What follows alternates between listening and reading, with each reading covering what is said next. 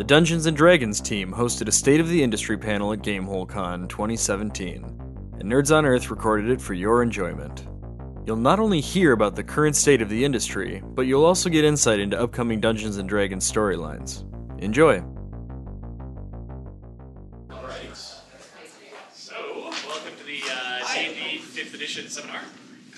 I'm Mike Mearls, and with me is... Chris Perkins. I don't think this is working. Is this working? I think mine is. Hello? Oh, there we go. And Chris Lindsay. So, this is a bit of a free-form seminar. And there's no page, you're all on the same page, right? So there's kind of philosophy. So, how many people here have already picked up a copy of Zenithar's Guide to Everything? That's me, got it. Cool, I have a copy right there. I already signed my first copy. So. Awesome. I brought one here, somebody must have got it after this. Thanks for donating to Extra Life. Yeah, we really appreciate everyone picking up a copy and making a good donation to Extra Life. It's a organization we support the past few years. It's our big charity as a team that we support. So thank you much. We have our live stream game. We have one tonight and tomorrow night. So be sure to check that out and to donate. We really appreciate it. We're going to get really silly. So what are the themes of your game? My game? Yeah. So my game is really based on, there's not much combat in it. Okay. It's going to be a lot of puzzles. It's actually one big puzzle.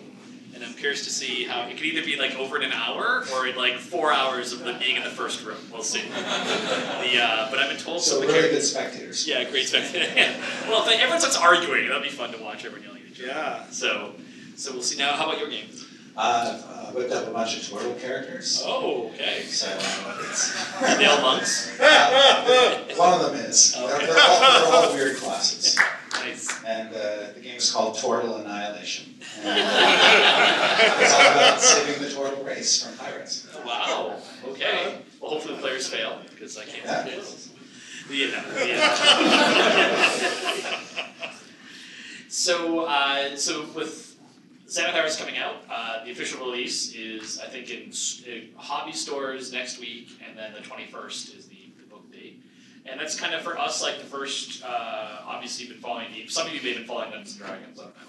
But it's the first big rules expansion for the game. And for us, it's kind of like not necessarily a turning point, but it's an important milestone in 5th edition development. We waited so long to do a significant expansion because we wanted to have a good understanding of how the game worked.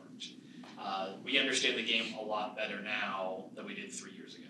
And I suspect that's probably true for a lot of you if you've been dungeon mastering or playing for a while. You're probably on your second or third or fourth campaign. And with each time you run the game, you learn more about how things actually work, how things actually play out. So for us, in some ways, if you look at the timelines of the prior editions that Wizards released, 3, 5, and 4th, this is the time period when usually the next edition was coming out or was being worked on in earnest. But I think Xanathar's is in a similar space in that we took everything we've learned over the past 3 years and applied it to this book. The difference is rather than applying to a new edition of the game, we're applying it to the expansion of the game. And so it's really driven by, if you follow Unearthed Arcana, we did open play tests of most, if not all, the player content in the book, and a fair amount of the Dungeon Master material.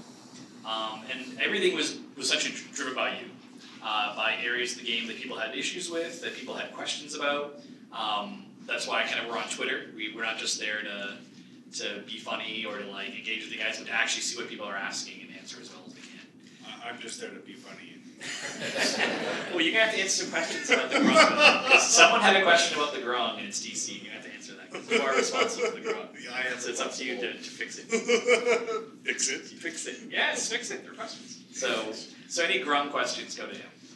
Yeah, it's his fault. So that's basically where we are now. For us, it's sort of like the first big expansion of the game. It's a little bit of a turning point in our understanding of the game. And I imagine 3 years from now, we might be having a similar conversation about a potential future project of, okay, now we're 6 years into the edition, and here's what we've learned since then, and here's what's come up as far as questions, or things that need more depth, or more options, and we're going through something similar. But to us, a lot of it's just the sort of like the lifespan management of the edition. The book also represents a development of sort of our behind-the-scenes processes as well, because the playtest process is sort of a modified version of what we used for the 5th edition core game. We had a lot of success with the playtest for 5th edition. million people, like that. 500,000 people, like almost 500,000 playtesters. There were a lot. And we had a process for getting through that playtest feedback, and Yeah. it's been refined in the 3 years since, so we could get through that playtest feedback much more quickly. And the great thing about Xanathar's Guide is it has been playtested, so we know that these new systems and things, rules we're putting in place, have been at least stress tested in people's games. We don't feel, or we're not afraid that we're putting out something that might actually ruin someone's game experience. Yeah, we're always very sensitive about that. That's why we do so much playtesting. There's really two halves to it. There's obviously we want to keep things balanced, so it's not. We don't want you to add something to your game and regret it. But we also want to make sure that the stuff we're adding to the game is actually something that's useful to you. It's not just a need we're creating out of thin air. So when we playtest something, it's not only just is this balanced, but also just the overall is this interesting. We don't generally directly ask that question because usually it's more use that shows us. But we do have pretty high thresholds for ratings. And if anything falls below that, we playtest a lot more subclasses than we're actually publishing. If you followed everything. What happens to the stuff that we don't put in a book? It gets sent to a nice puppy mill. Typically what'll happen with that stuff is it's going to get put in the back burner, and then we'll decide is it something that's worth taking on the pass on, or is it something that just didn't really connect, and then we'll do something else in its place. So the next sort of big mechanical pieces for us are the Mystic with Psionics, and we have the Artificer. Those are two classes we play tested. They're up on the DM's Guild now. Neither of those, they both scored very well in terms of overall interest, but there was just so much bulk to their design that we didn't feel confident we could put them in this book and have it be balanced. So they're going to require a lot more testing, especially the Mystic. Actually, quick question. Who here, so if you could pick between Mystic or Scion, which would you pick? Who would pick Mystic? All right, who would pick Scion? Okay, that's okay. So that's something we're kind of looking at too, is look at the flavor and how things go together. And we also have the Revised Ranger, so that's another thing that's not in this book, and that's because we didn't want anyone to feel they had to purchase a product to, I don't want to say correct because it's not necessarily an errata, but to update something from the player's handbook. So we didn't want the experience to be, if you're in an Adventures League table, and someone's playing a Revised Ranger, and they say, oh, that Ranger looks cool, that doesn't match what's in the player's handbook, how do I get my hands on it? We did not want the answer to be, oh, go buy this book. We wanted it to be like, oh, go to this website and download it. Because you already paid for your player's handbook, you don't need to go and repurchase what you already own. So, at least for the book. So yeah, those are our two things there. The Revised Ranger's up next. That's what we'll be working on. And then after that, we'll see about the Mystic and the Artificer, where they end up. So we have some plans we're kind of starting to talk about for them and what might be the best product home for each of them. So yeah, that's kind of the state of D&D products in a nutshell. We don't have any new products to announce, so if we have any questions about a new product, we just can't. We'll just sit here in silence for 5 seconds and not answer it. Because it's not yet time for our next product announcements. But I think right now every product we're releasing in 2018 has either been written or is in the process of being written. Oh yeah, absolutely. Yeah. There's one that's sort of the tail end of the process. Yeah. In the editing/layout phase. There's one that's in the playtesting phase. Yeah. That has been written, at least the first draft, and then there's one that we have design turnovers for, but they haven't been developed yet. Yep. And there's I shouldn't say anything else. I think it's enough.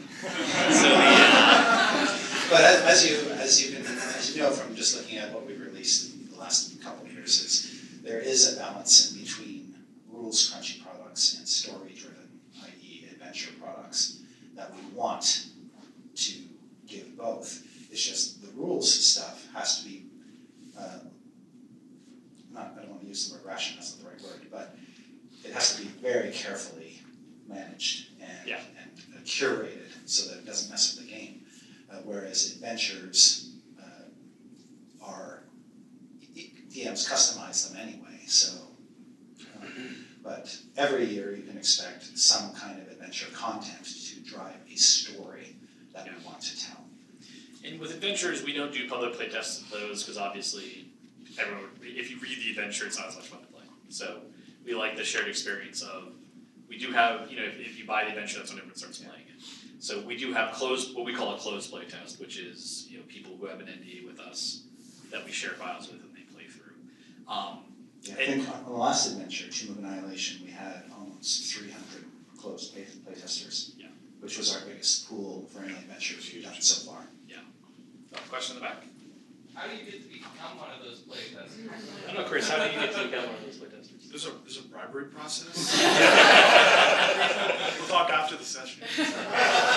But Chris Lindsay is actually the guy who ran this. But seriously,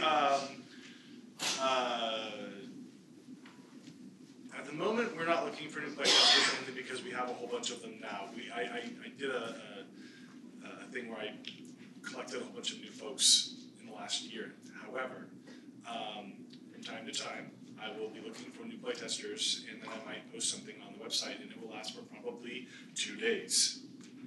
Because that's as long as it will take for me to get another 500 playtesters put together and then it'll take me the next 6 months to put them all under NDA and all that stuff, and it's a lot of work. And so there is a process. Just keep your eye on the website. That's part of it. And private. Well, or know somebody who's already a part of playtesting. And get in their group, because I frequently am NDAing new players or Dungeon Masters who have expanded or changed up the folks that are playing in their groups.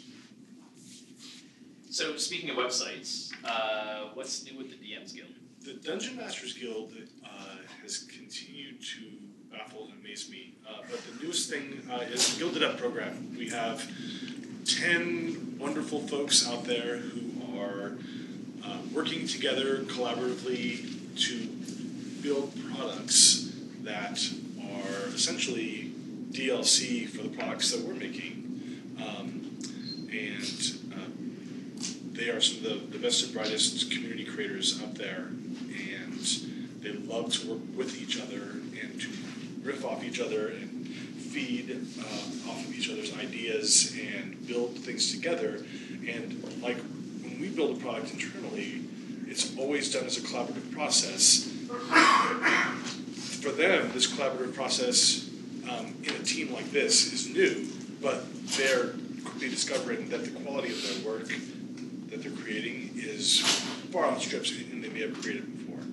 I believe folks who are going on there and purchasing the products that they're creating, and by the way, those proceeds go directly to them, and they split them 10 ways, so please help them out.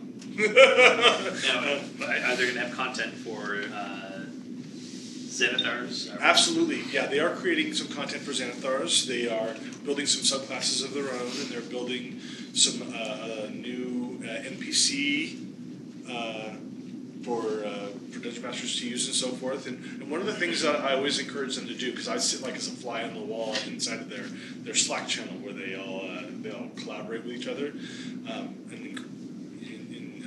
From time to time, I shout out little words of encouragement. Is that whenever they create an element, particularly a rules element, if they want to see it get used more widely, the best thing to do is to take that rules element and put it inside something that is adventure content related, whether it's a full-on adventure, or they take it and they pick an NPC and they make it a part of a setting that's fully fleshed out, like an inn or whatever, or they take it and they put all kinds of adventure hooks on that type of a thing, whatever the rules element happens to be, whether it's a trap or an NPC or a monster or whatever it is that they're creating, and show basically Dungeon Masters, because there's a lot of new Dungeon Masters out there, how to use the thing that they're giving them, right? And provide that kind of instruction and guidance and inspiration. If you've been on dmsguild.com, you may have noticed that coinciding with the release of our last adventure, Tomb of Annihilation, we had a bunch of content up there that actually was attached to the adventure. The adventure was sort of written to allow outside folks to kind of take parts of the land of Chult and flesh it out and develop it on their own, which a bunch of people did. So if you're looking for additional Tomb content, dmsguild.com is a great place to find the best stuff. There's that. So, a couple questions.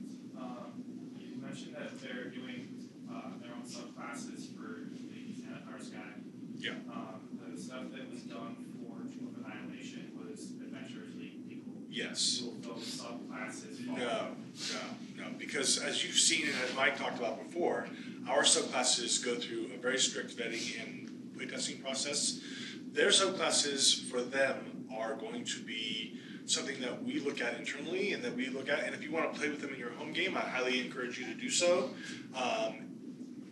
But that's part of the reason why I always encourage them to put some additional content around each one of the things, the rules elements that they create, so that there is something there that I can make adventures illegal, whether it's adventure content or whatever the case may be, without having to take those subclasses that they're making that don't see nearly the amount of development that we're using right now, because they just don't have the resources to do that, right? They're just, they all have day jobs that they do outside of just working together to make this content. So what I don't want to do is introduce that into Adventures League play, which is D&D play, right? And completely disrupt the game and scare away all of my new dungeon masters who are coming in and who don't necessarily have access to or know about all of that stuff. The other question is the Chrome question. So I've been trying to get an answer via Twitter on this for a while. The poison feature that they have. Yeah. Is the DC on that static forever? Yes. Or it's not based? It is, until it gets developed by Jeremy, it is static forever.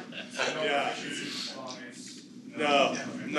They all use essentially the same static poison. Yeah. Their poison isn't variable depending on who's creating it or who's secreting it. The question, I think, from my perspective, was more as they grow in power, does it take their proficiency modifier? Sure. The thing is that at this point, since it's not something that we allow in Adventures League play, it is officially unofficial. If you're playing with it in your home game, which is not Adventures League legal, you can do whatever you want with it. You're the Dungeon Master. I'm 17 level, I'm more toxic now. Yeah. Get down with your bad self. Do whatever you want. If you want to make it progress up with the levels, play with it, right? But I'm looking for 2 minutes of Jeremy's free time, which never seems to transpire. He's a little busy. Free time is in rare form around there. Plus, he also broke his foot, which is why he's not here. So To get him to look at it, and I don't think he really likes frogs either. Mike, what I just heard you say is he has free time right now. Oh, Yeah, but there's the Valium and the Percocet thing. So we don't know what we're going to All get. better to develop This poison can put out the sun.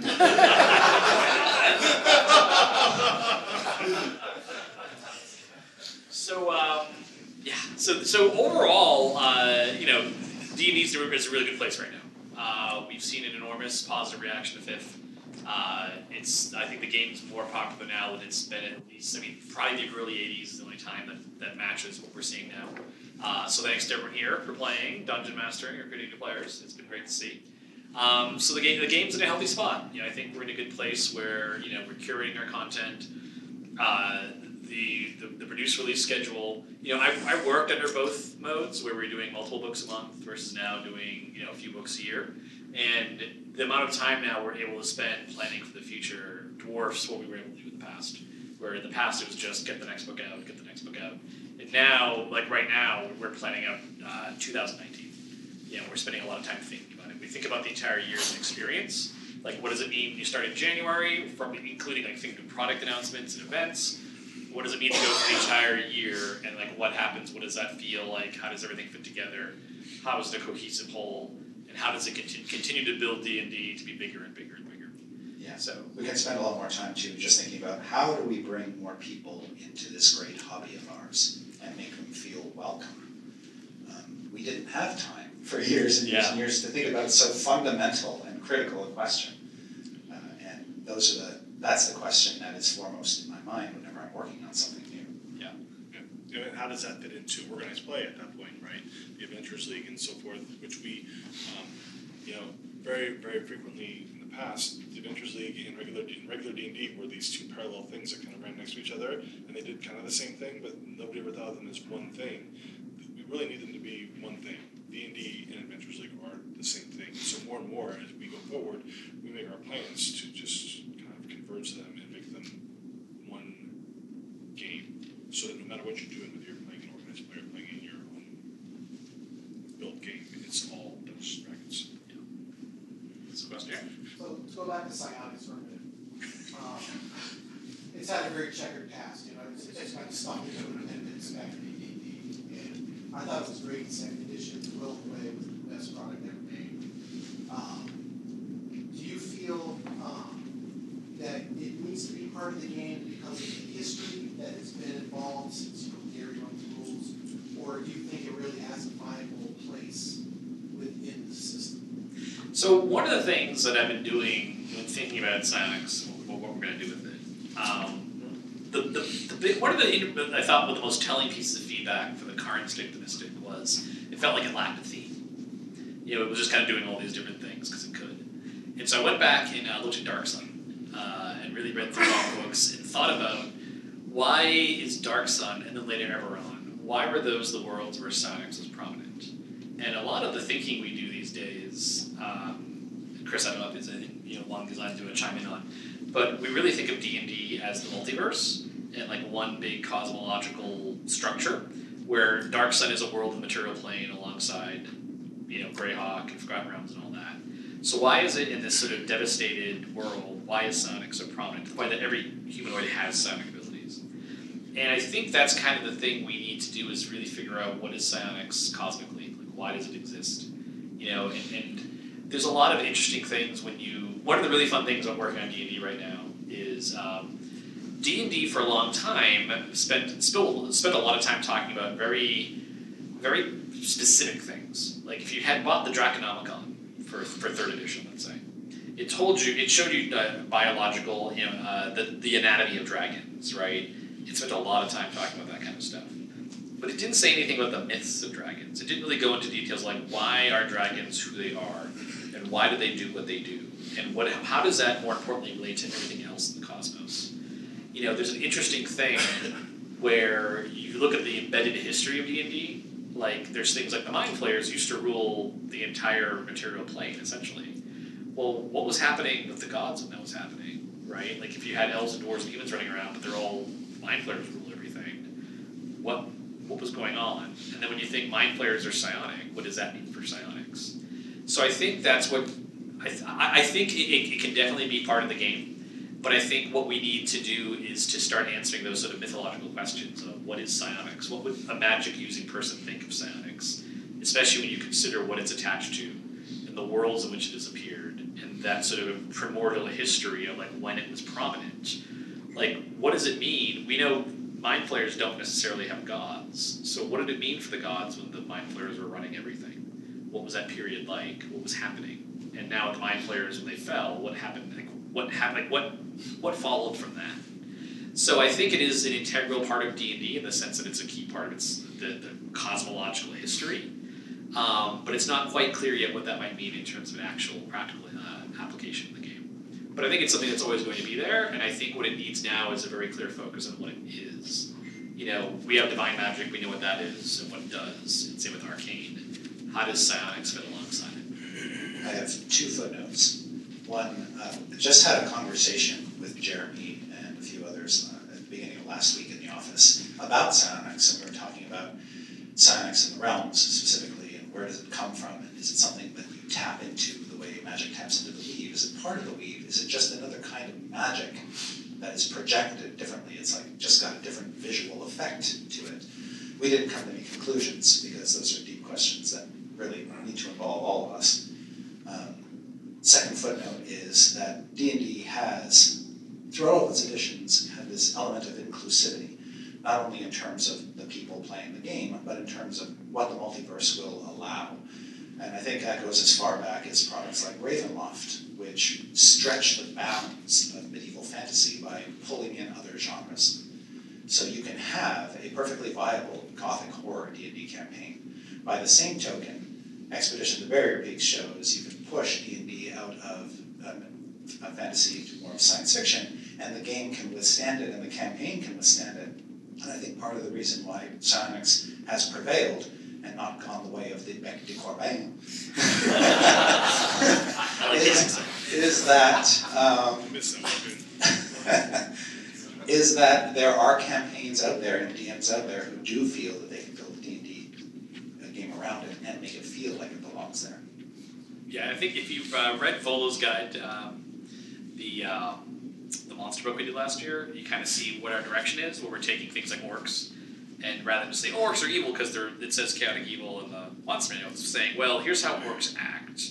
And they act this way because they have this pantheon of deities that sort of teaches these specific things, and here's how those deities relate, and here's the resulting behavior based on that culture. And I think it's kind of taking some of those concepts and going like much bigger, broader concepts, and playing out the mythologies behind them. Mr. Rear? Okay, you mentioned Eberron. I'm not going to ask if you're working on Eberron, but other people at Wizards, you're like every meeting, they're like, hey, what about Eberron? Like, are there some people like that might get us Eberron one day again? I think so. One of the interesting things about our settings is, Chris is talking about genre and how Ravenloft is Gothic horror for D&D. And one of the challenges that D&D had in the 90s was you had all these settings that had their full product lines, and they're all essentially competing with each other. And one of the things that I think is interesting to consider is if you think of a setting rather than being a place but being a genre, it twists a bit what you might actually do with it in terms of a product, but also brings in a lot more clarity into what role that setting plays in the broader product line. Like thinking of the idea of there's products you're buying that are on a shelf, what does it mean? Especially for a new player to be able to come in and think, I get Dungeons & Dragons, and Dungeons & Dragons, you can kind of think of the typical Dungeons & Dragons campaign as represented in the Player's Handbook, looks a lot like the Forgotten Realms. That's like your base D&D. But then if you think of things like, well, Dark Sun is like post-apocalyptic D&D, Ravenloft is Gothic horror D&D, Eberron's a bit flexible. It can be like film noir D&D, or it could be pulp D&D. But each of those settings having a different genre, then suddenly it starts to make a lot more sense from a product line standpoint, and it's a much clearer conversation with the new player. So it's definitely something we've thought about in the sense that we probably have a pretty good idea of what we want to do with Eberron in terms of the genre or genres. And a lot of it just comes down to doing it right. We want to make sure we take the time, and that when it comes out, it feels like a definitive book, because we don't do the sort of product line, where it's like, okay, we never want you to buy a book and need anything other than the core 3 to use it. So that would apply to anything we do with settings too. Like if there's an Eberron product, if we did anything else with Eberron, those would not assume that you own that first Eberron book. So yeah, it's definitely something we're thinking about a lot. So, and in fact, all the settings. Yeah, one of the things I think a lot about with settings is how they've been done in the past and how those have been used as products. I think it's a shame, for instance, if you buy a setting book and you only use 5% of it, and it then sits on a shelf for 20 years, and you never get anything more out of it. I don't feel like that's a good return on your investment. So I'm always thinking about what do you put in the book so that the DM not only feels compelled to use it, but when they use it, they're really happy that they did. And by the end of it, they feel like they've used 90, 95%, or 100% of it in their games. And so with that in mind, I wonder, what goes into that book? Is it better to have sort of a gloss of a really big world with like a paragraph of every place? Or is it better to narrow the focus and give places more detail so that the DM has more information about those locations they don't have to create on their own? Because one of the other things that's different now than in the 90s or the 80s is people don't have as much time. And DMs don't have as much time for things like preparation. There's too many things competing and vying for our attention. And so with settings, I feel like we have to be complete and give something that the DM can sort of pick up and use right away in his or her campaigns with as little preparation as possible, because they don't have time necessarily to come up with all of their own adventure content to drive 10 or 20 levels of play. Yeah. Questions in the back? One question is, because I run adventure league and homebrew, What would you say is like an appropriate level of deviation while still adhering to like Adventure League like rules versus building your own, kind of flair to it, but still keeping it alien? Can you say that again, please? So, trying to make it engaging and add some of your own to it while still making it alien versus a complete. So I know Sure. Chris in some of his videos talks about making it your own, just taking bits and pieces, but you're not doing that. Get messy kind of. Well, if you're taking rules elements like whole cloth and then like basically just reskinning them, right? But essentially it's the same rules element it was before with a different package. That, generally speaking, is fine for Adventurers League. I personally have been known to take like a monster and basically call it something else and describe it differently and give it its own little twist. But the actual like construction inside the game of the monster is still there. That way I don't have to worry about whether it's balanced or not, or whether it's going to meet my needs or purposes as a dungeon master inside like an Adventurers League context. I mean, it works just fine. That's just one example. So I guess when it comes to telling stories in Adventurers League or running the game in Adventurers League, you should try and make the adventure as much your own as possible, and your players are going to take it probably in directions that the story may or may not want to go, right? As long as you have that time to put into it, it's okay to adjust that adventure and so forth in the current context of the campaign. I talked about this at the last panel, and I'll say it here, and that is that in the next week or so, we're going to have a fairly sizable, well, actually, it's not going to be very sizable as far as like length, because it's just going to only take you probably about 20 minutes to finish it, but a good survey that's going to be going on specifically with regards to Adventurers League. And I would encourage everybody to participate in it. And we're really looking to find a way to bring Adventurers League, because there's a lot of things in the Adventurers League that exist today that were true in the RPGA like 20 years ago, right? I really want to bring the Adventurers League into the 21st century with our new players and our new dungeon masters and make it more friendly to a new audience so that we can, continue to grow that organization and always have new, fresh players and dungeon masters, specifically dungeon masters, who will come in and participate. And I think we're going to answer some of those questions that you're talking about, though, with regards to dungeon mastering, and we'll see some change. This one here in a second. As a lifelong fan of the Forgotten Realms, I couldn't have been happier when 5th edition glommed onto that and made that the core world. So I kind of two-parter. The first part is it reasonable to expect that we might see more novels or Volby in that world, based on the adventure content or what have you? Will there be any more novelizations of things going on in the realms? And then, kind of going on to what was said earlier about Eberron, I always felt like Planescape tied various elements together, whether it was Dark Sun or even Ravenloft, because it's an ethereal plane and so forth. So, is it also reasonable to expect that there is some real interest in bringing some of that forward? And maybe can give some So I'll start with the second question, then go to the first one. So yeah, Planescape, we mentioned in the DMG, the Master's Guide, with Sigil and everything like that.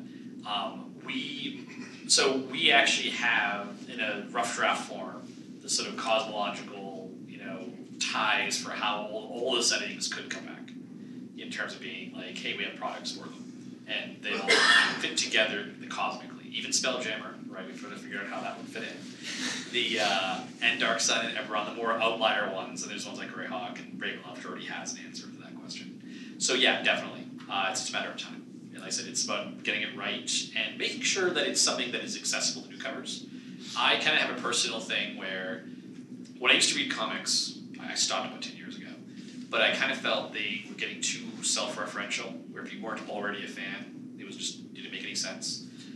There was one comic, I'm not going to name names because I don't want to whatever, but they would just do things like, you're reading the comic and then there's like some character from the 80s, like is in the background of the panel, and it's just like, unless you knew who that character was, you were just like, why is this makes no sense, right? But if you're like a 40 or 30 something year old person who was reading comics back in the 80s, like, oh, that's great, you get it. But for a new reader, it just doesn't make any sense. So I want to avoid doing things like that, where, like, so we always assume for any product, like Chris mentioned this earlier, we assume that's someone's first product. You know, now obviously if someone doesn't own the core rule books and they go and buy an adventure, it's whatever. But just the idea of the concepts in it don't require a master's degree in D&D to figure it out. So that's kind of where it comes into thinking: how do you frame Eberron? How do you frame Planescape and things like that? So if you have the core three, this seems like a natural one. So, and then the visuals, and then the first question: novels. So, the novel business is very tricky because in games we are a game company, and what we found out is that we're a game company trying to publish novels. It's not something that we're necessarily really good at. And so right now, all that, the novels business is basically on pause right now. Because I feel when we were looking at the long-term business a few years back, we could look at tabletop games like for Fifth and board games, and we could find ways in which we could see, okay, if we follow this plan, we're really confident that people will be excited and engaged by it, and it'll get a lot of attention, be positive, and get people going out. And then, with the Fifth, the launch and stuff like that, it's been working well. We don't really have a plan like that for novels, because I think on my entire team, I don't have anyone who I'd say is an expert on novels and knows book publishing. I've never written a novel. Yeah, right. Or, so that, you know something about book publishing. Yeah. But it's just, we just don't have that expertise right now. So it's not something where it's like, oh, we would never do that again, but it's also not something like, we're doing it right now. Like, it's something that would have to be something that makes sense for us, and then also we have the talent on our side or a partnership where it really makes sense. Right. We've had some luck with partnerships on the digital side, because there was a while when we tried to do digital stuff ourselves. Same thing. Yeah. We're a game company, not a software company. And so we've entered into partnerships with companies that can put out great games in the digital format and great tools in the digital format. Maybe that will help us with the novels at some point. There's a question right here. Yeah. When you first came out with 5th edition, you had 2 seasons of Tiamat, sort of a continuing storyline that went 2 seasons. I was wondering if you're planning to do something like that again, maybe a storyline that lasts 3 or 4 seasons. Probably not that long. Chris, do you want to? No, I don't know that we're going to have a storyline that lasts multiple. I'm about to lie. Okay. So. Well, you can just.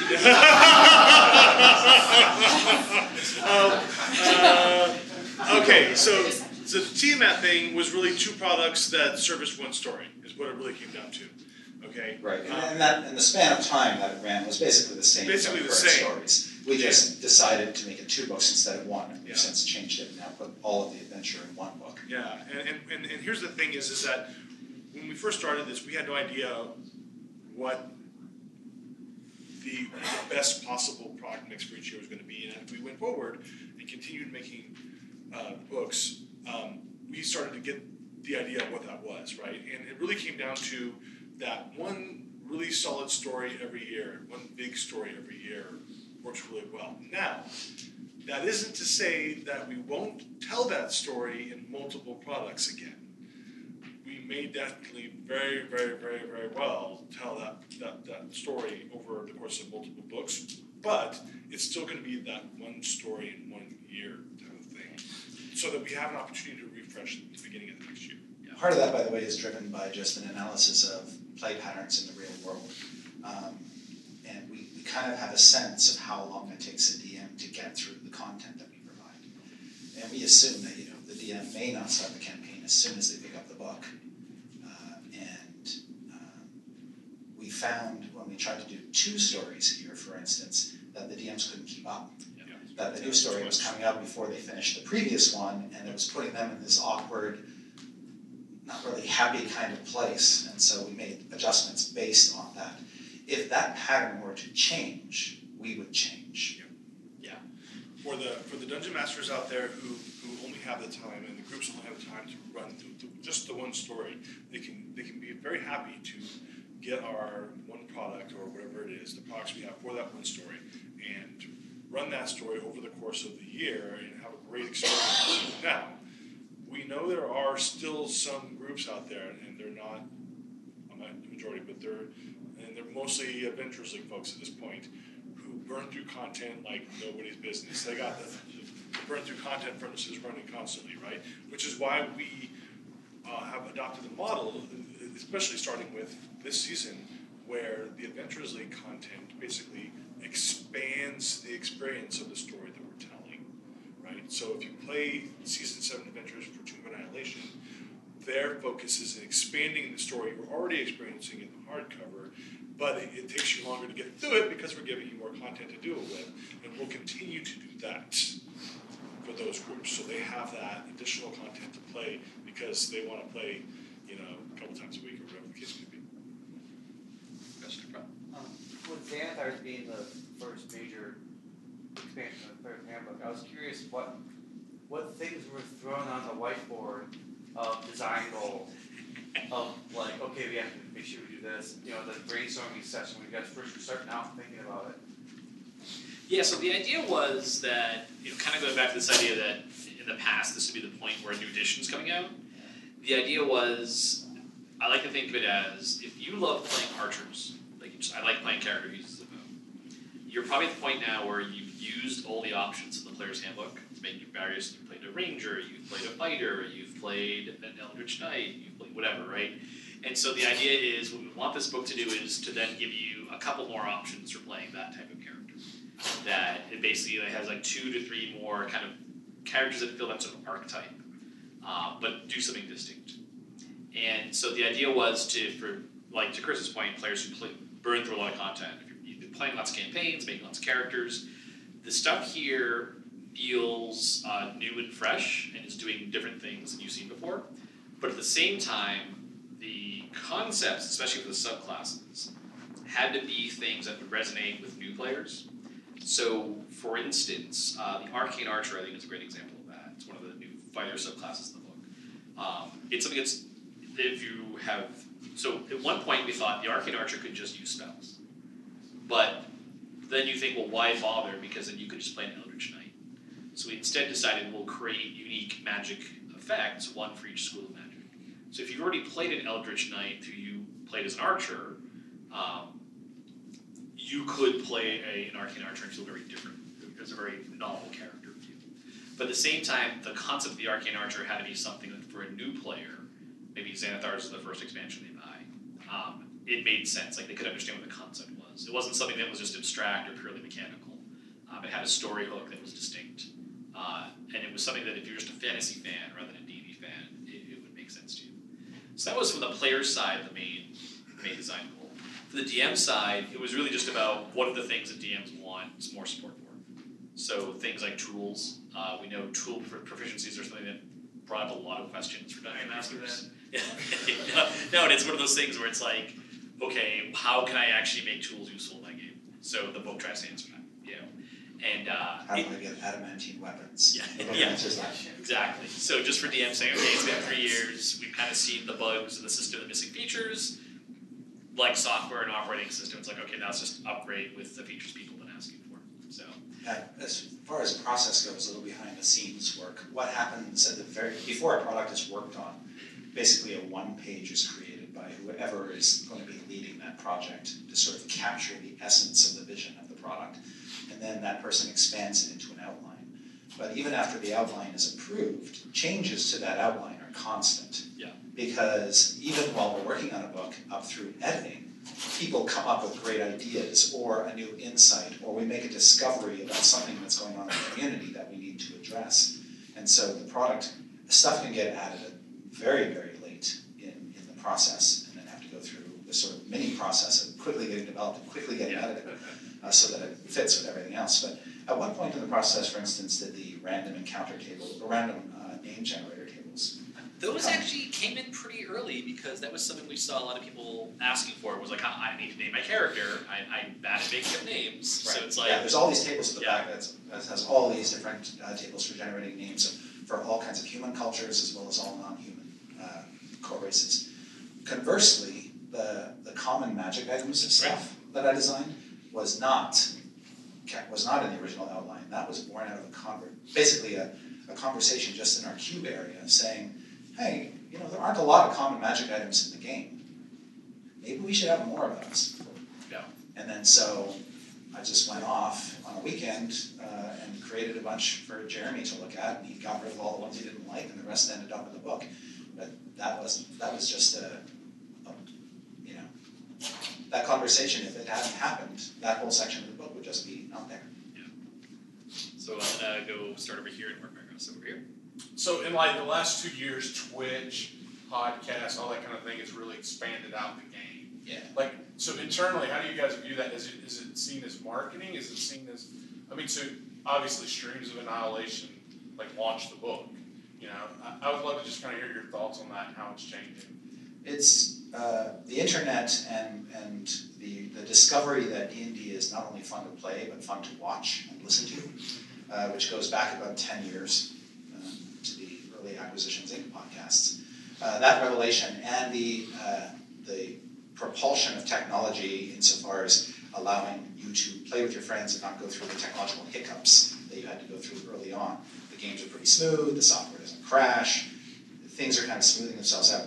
These things have all combined to create this revolution where people who would normally have been turned off by the game, either by the weight of the books or the idea that they couldn't play conveniently, that's all sort of dissolving. And so we're getting a lot more new players in the game, a lot more players we wouldn't have captured otherwise. And we see the continuation of this going forward as a huge opportunity to reach out to even more people. So it is, for us, a marketing thing, and it's also an experiential thing, a community building thing, that we've got a D&D channel on Twitch that has, 50 hours of programming? And if that's not enough, there's probably another 500 hours of D&D games going on there. You could literally watch a D&D game every hour of every day, 7 days a week now, practically. And we're looking to foster the best of those and help people create their own games by feeling that they can do that on their own. That's why our production values still are low. It's not because we don't have the money, it's because I feel too that what we're seeing is the full range of DMing styles, and that's also important to get out there, that you as a DM have your own style. It's no better or no worse than anybody else's style if you're putting your heart and your mind and your soul into it. And we just want you to be comfortable with that. And so showing off a bunch of DMs doing things differently is also part of our greater plan. Question? Yeah. The subclasses are beginning to feel a little thin to me now. So I was thinking about adding more features. Is there spots you think that might be good? Also, is this corollary to that?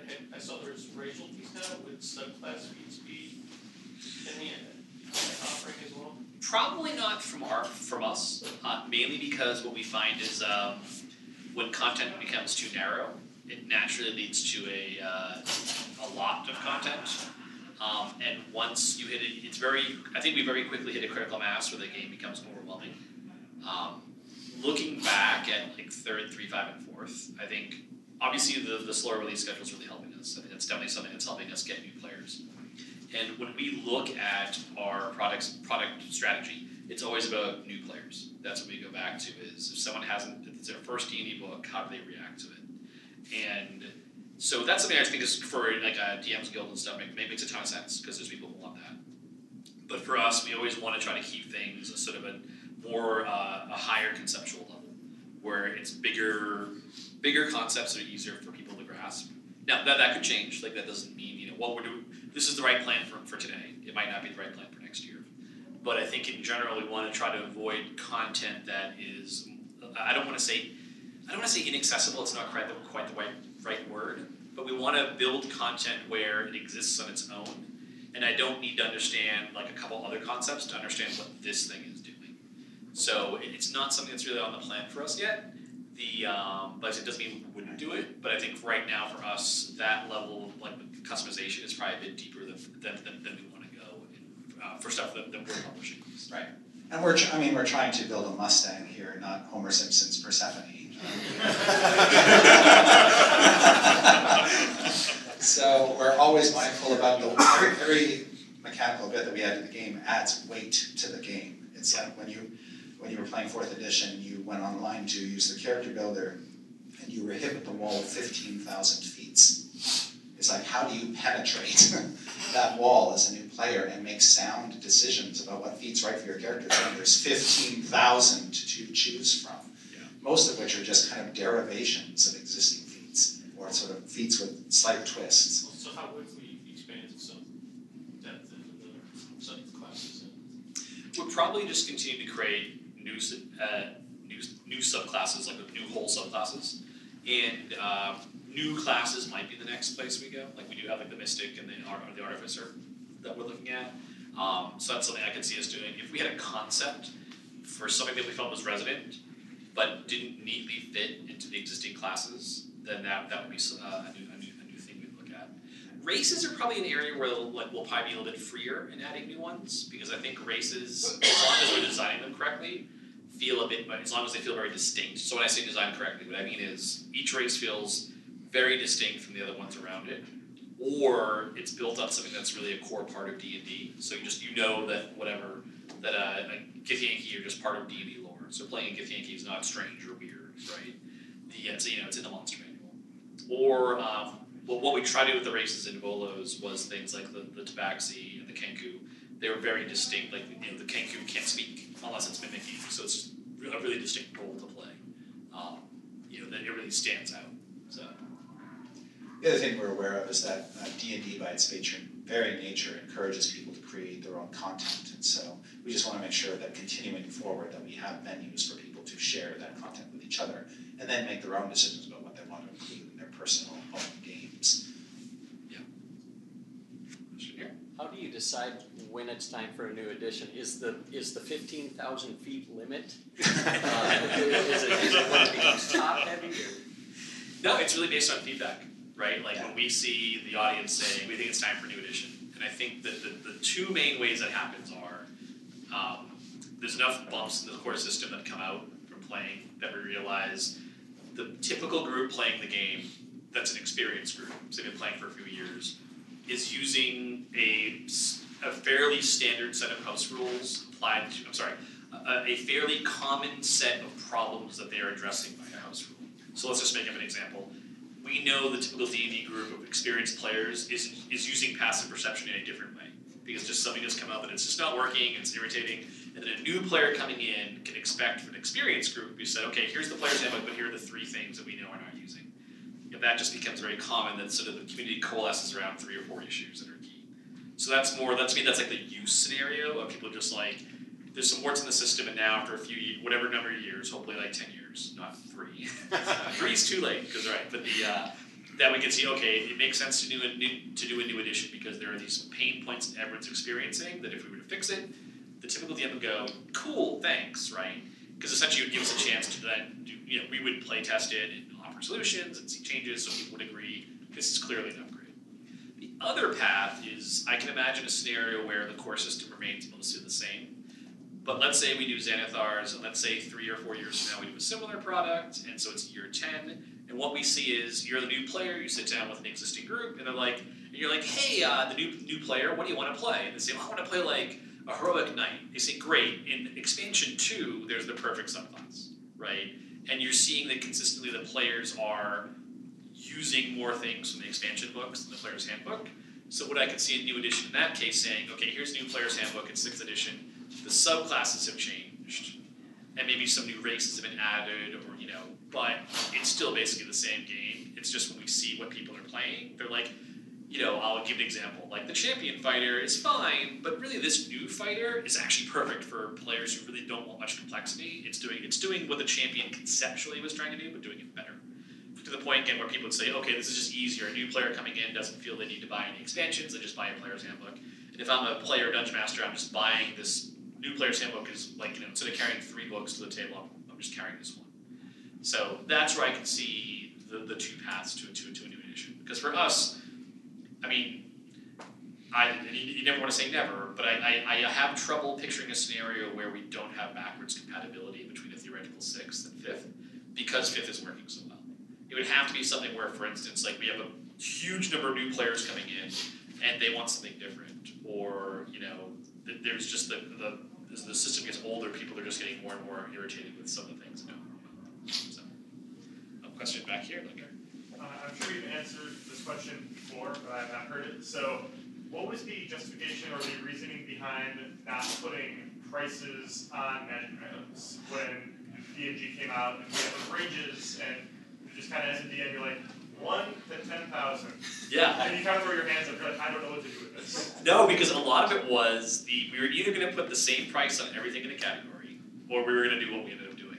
Because I'm going to be honest with you, right? Sure. Those prices are fake, and they're just fake. They're just made up. Like there was no real balance between them. Yes. Because it's just too much stuff to ever actually test and get right. So we just decided we're not going to try to pretend that it's anything more than a range. And a great example would be, imagine now Cloak of the Manta Ray, right? I'm playing a Dark Sun campaign. Worth 0, right? I'm playing in a pirate campaign, right? It's worth 1. And so that's the challenge is magic items are so contextual, and we can get away with spells and stuff because we assume, because a spell is like I can choose water breathing or I can choose fireball. And so if I'm playing the pirate campaign, I might choose water breathing because that's going to be really useful because I know the campaign. But if I'm playing Dark Sun, I'm just going to take fireball. You don't have that same parallel development. Like when I find a magic item, I find that item.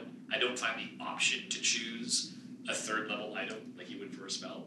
So trying to get very specific with the prices was just going to be wrong. Like we would be wrong far more often than to be right. So it is something where, like, I know it's probably not the answer you want to hear. Like, it'd be nice to just tell me the damn price, Mr. Designer. Yeah. But really, there is no price, right? And it's just because it is so. Because as soon as I put a price on something, and if there's 5 different campaigns that allow the purchase of magic items, that price is wrong for 4 of them. Now we can assume, like, if you're playing a Scrap Realm style campaign, but even there, my campaign's in the Sea of Fallen Stars. I'm playing through Tomb of Annihilations. Now this thing is super useful. Things like that. So that's really just what it comes down to, is that and that's just based on our experience with 3rd and 4th. We're trying to be very precise with it, and it just didn't work out. Because both those games were plagued by magic items being wildly more useful. Yeah. The levels are always wrong. Try to build and price a magic item with the 3.5 Dungeon Master's Guide, and Yeah. you'll see exactly what you're talking about. Yeah. Yep. The question here. Any plans to fix the index? Yes. Huge problem for first-time players. Yeah, they say it's fire damage, and I'm like, what? So this, and it's something which we've talked about, and there aren't any plans now because we're actually worried that if we were to make any changes to the player's handbook, we don't want to be in a position of people feeling like, oh, I'm supposed to buy the new player's handbook. Yeah. Because it's funny, it's like this chicken and egg thing. The book is selling so well that there's there's a bajillion other things out there. Oh, totally. We don't want people to feel like, oh, the earlier printings aren't worth buying. But then it creates a weird message so it's like the ideal world would be. We don't want to be in the business of selling unhappiness to people. Yeah. So it's there was even, what was it? Was it the footer that we want? Yeah, the footer and the folios of the pages we did with the player's handbook are by part, not chapter. Yeah. Which is something that we discovered when we got the first balance in. Yeah. We never would have done it that way, and we didn't do the other books that way. No, we didn't want to do it that way, but it's the same thing. It's like, but if we change this. But if we change it, then the X numbers of hundreds of thousands of people who bought this book are going to feel like they're just going to have to buy the next one. Yeah, it's just a perception problem. So we're being more conservative. And part of it might be after a 3rd and 4th, we're very aggressive with errata and changing things all the time. We're probably maybe we're being too conservative. I don't know, but we're just kind of like, we don't want to change. So we want people to feel whether it's a 1st printing or a 7th printing, whatever printing we're on now, that it's just like, oh, it's the same book. Right? I mean, other than obvious errata that we've published and said, hey, here's. So in the future, will the index be better? Well, it's interesting. I mean, maybe we have learned lessons. Yeah. Oh, yeah. The next one, we do another one. We could always do one that we just post online. Yeah. So, People have them posted. I found when I posted it to our game. I'm like, here guys, if you actually want a real index, here you go. Yeah, so we can do that. More page numbers. Yes, as opposed to more page flipping. Yeah. See this. It takes way more characters than just putting a picture. Yeah. And you have to flip. So yeah, I don't know if there's a panel after us. So why don't we do one more question, then we'll call it a day. Back here in the back. So I've only been playing for like, I don't know, like 5 or 8 years, but like a lot of what we did was just the core rules. We never did any campaigns or anything like that. Do you guys ever feel like you're chained to the older material when you're making new things? I mean, like, I always consider like there's the 6 main classes or main races that you have to have in D&D. Do you ever like, well, what if we put in like a 7th race? Yeah, no, we think about it all the time. And actually, that's something which, in a theoretical 6th edition, you might see us, like right now we have the common and uncommon races. We probably wouldn't drop a race, because even if, let's say, only 10% of players chose one race, let's say even lower than that, 5%, it's our least popular race, only 5% of players are using it. Even though that's 1 in 20 players, the typical group has 5 players, so that's actually 1 in 4 gaming groups has a player playing that race. So when you change it or remove it, you're actually disrupting a quarter of your player base. So we probably wouldn't move stuff out, but like we have kind of talked a little bit about like would we downgrade races that right now we mark as common to uncommon because people aren't playing them as often, and then promote a race that might be being played more often up to common, and think it more often in terms of okay, how does this race get integrated in terms of the mythology, stories, do more NPCs show up, do we put some more thought in our culture, things like that. So I think for us, a lot of the change is more organic. We don't necessarily want to be in a position of like a sudden drastic change overnight that no one sees coming. My favorite kind of change is when we do something and people go, oh yeah, that makes sense. Or, oh yeah, that's how we've been running it. So, and it just feels organic. And that's where we're. But we are slowly, like if you look at Volo's guide, we're kind of slowly changing like the mythology of monsters, kind of, especially areas where it's been a blank page, or it was up to the settings to define. There was no like one cosmic truth behind it. We're bringing a lot more of that stuff in. So yeah. All right. Well, thanks everyone for turning out. Thanks for listening to the D&D State of the Industry panel, recorded at GameholeCon 2017 and presented by NerdsOnEarth.com. Now get out there and play more D&D, nerds.